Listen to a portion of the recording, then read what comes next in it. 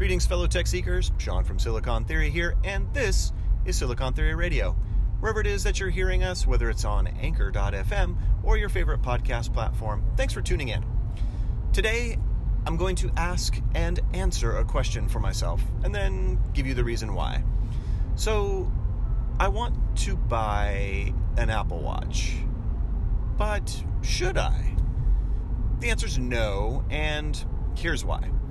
A little bit of backstory. I originally got into the wearable game with the OG Motorola 360, and as an Android enthusiast, the idea of Android on my wrist was, well, let's just call a spade. Pretty freaking awesome.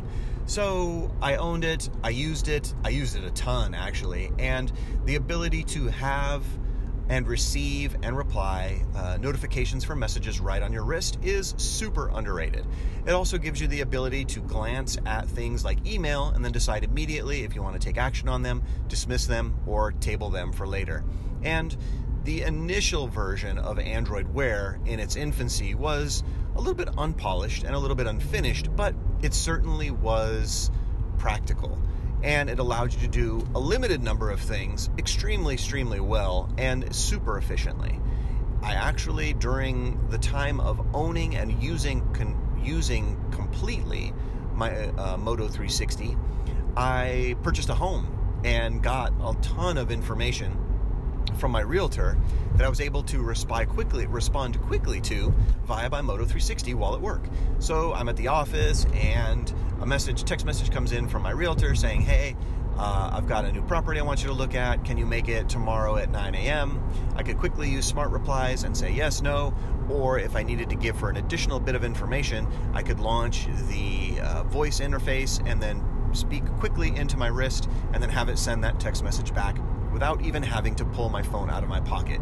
It's that kind of functionality and the ability to read emails right on my wrist very quickly, the first couple of lines, and say, okay, I don't want to deal with this, and swipe it away, which dismisses the notification on your phone so that you can get to it when you want to get to it.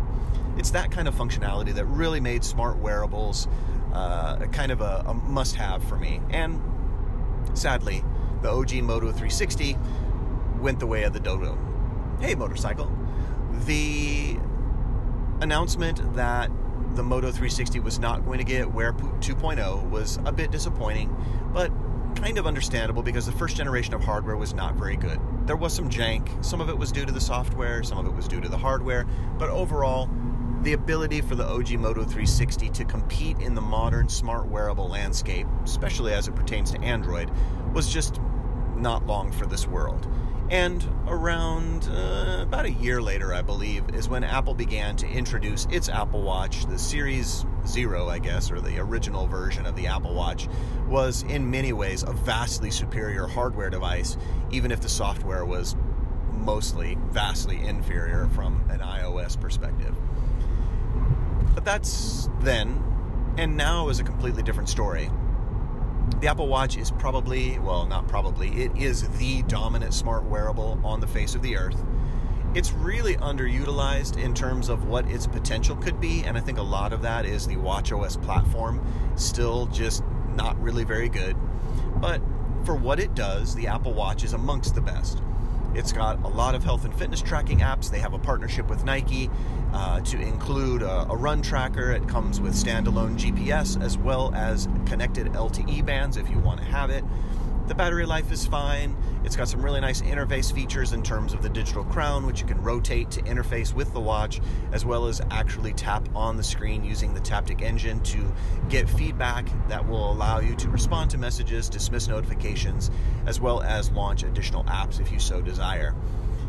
So it's really the best right now, and it pains me a great deal to say that because I'm an Android guy. Like, to say that the Apple Watch is the best smart wearable out there and it's not even close, that hurts, man. It really hurts. But we are starting to see some changes.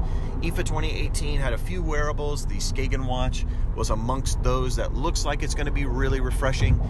Things like the TicWatch Pro have come out recently that have some kind of unique designs. They've got the e-ink display that allows you to get somewhere in the neighborhood of 30 minutes, what am I talking about?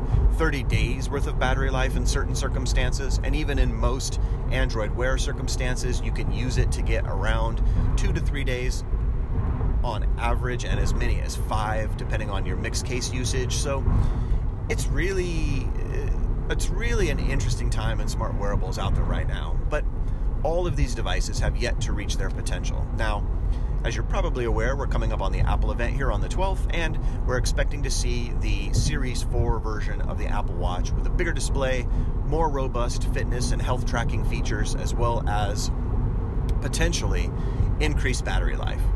Or, at the very least, the same with more expanded capabilities. And that means a couple of things. One, that pretty much we can guarantee that all of the previous generations of Apple's devices are going to go on some kind of discount, either limited or permanent, and there are going to be a ton of people who are going to be upgrading to the newest, latest, and greatest from Apple, because that's just what Apple people do.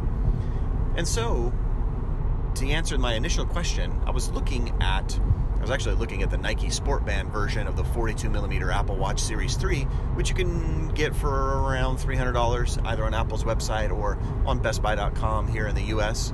And I almost pulled the trigger. I really did. It's a good looking watch. I think I could make significantly more use out of it than most people in that use case, but I didn't, because I'm waiting until after the Apple announcement to see if the Series 4 release really drives down the price of the previous generations. Because I don't need LTE. GPS is pretty much the only thing I need for when I go on my runs. And I can use it to read and respond to messages on an Android platform. I can use it to track all of the health and fitness information that I want. I can use it also to dictate messages if I so desire, recalling back my OG Moto 360 days. And I can also use it for telling time, which is kind of a good thing in a watch, right? But the answer to the question is, should I buy one today? Absolutely not. Because even though I don't necessarily need all of the features of the Apple Watch Series 4, and the Series 3 would work plenty fine for me, I think that we're going to have some significant discounts and potentially even some significant changes in wearables in the not too distant future. And, Qualcomm has promised us an update to the Snapdragon Wear 2100 processor, which should bring much more computing power, a much smoother experience, and a much better set of features to the Android smart wearables, presumably coming at the end of the year. Although Google has already confirmed that there will be no Pixel Watch, more's the pity. But now is definitely not the right time to buy anything. So if you're thinking about it like me, if you're considering it like me, wait a couple days, and let's see what happens. Thanks again for listening. Remember, as always, you can find all of our content over at silicontheory.com.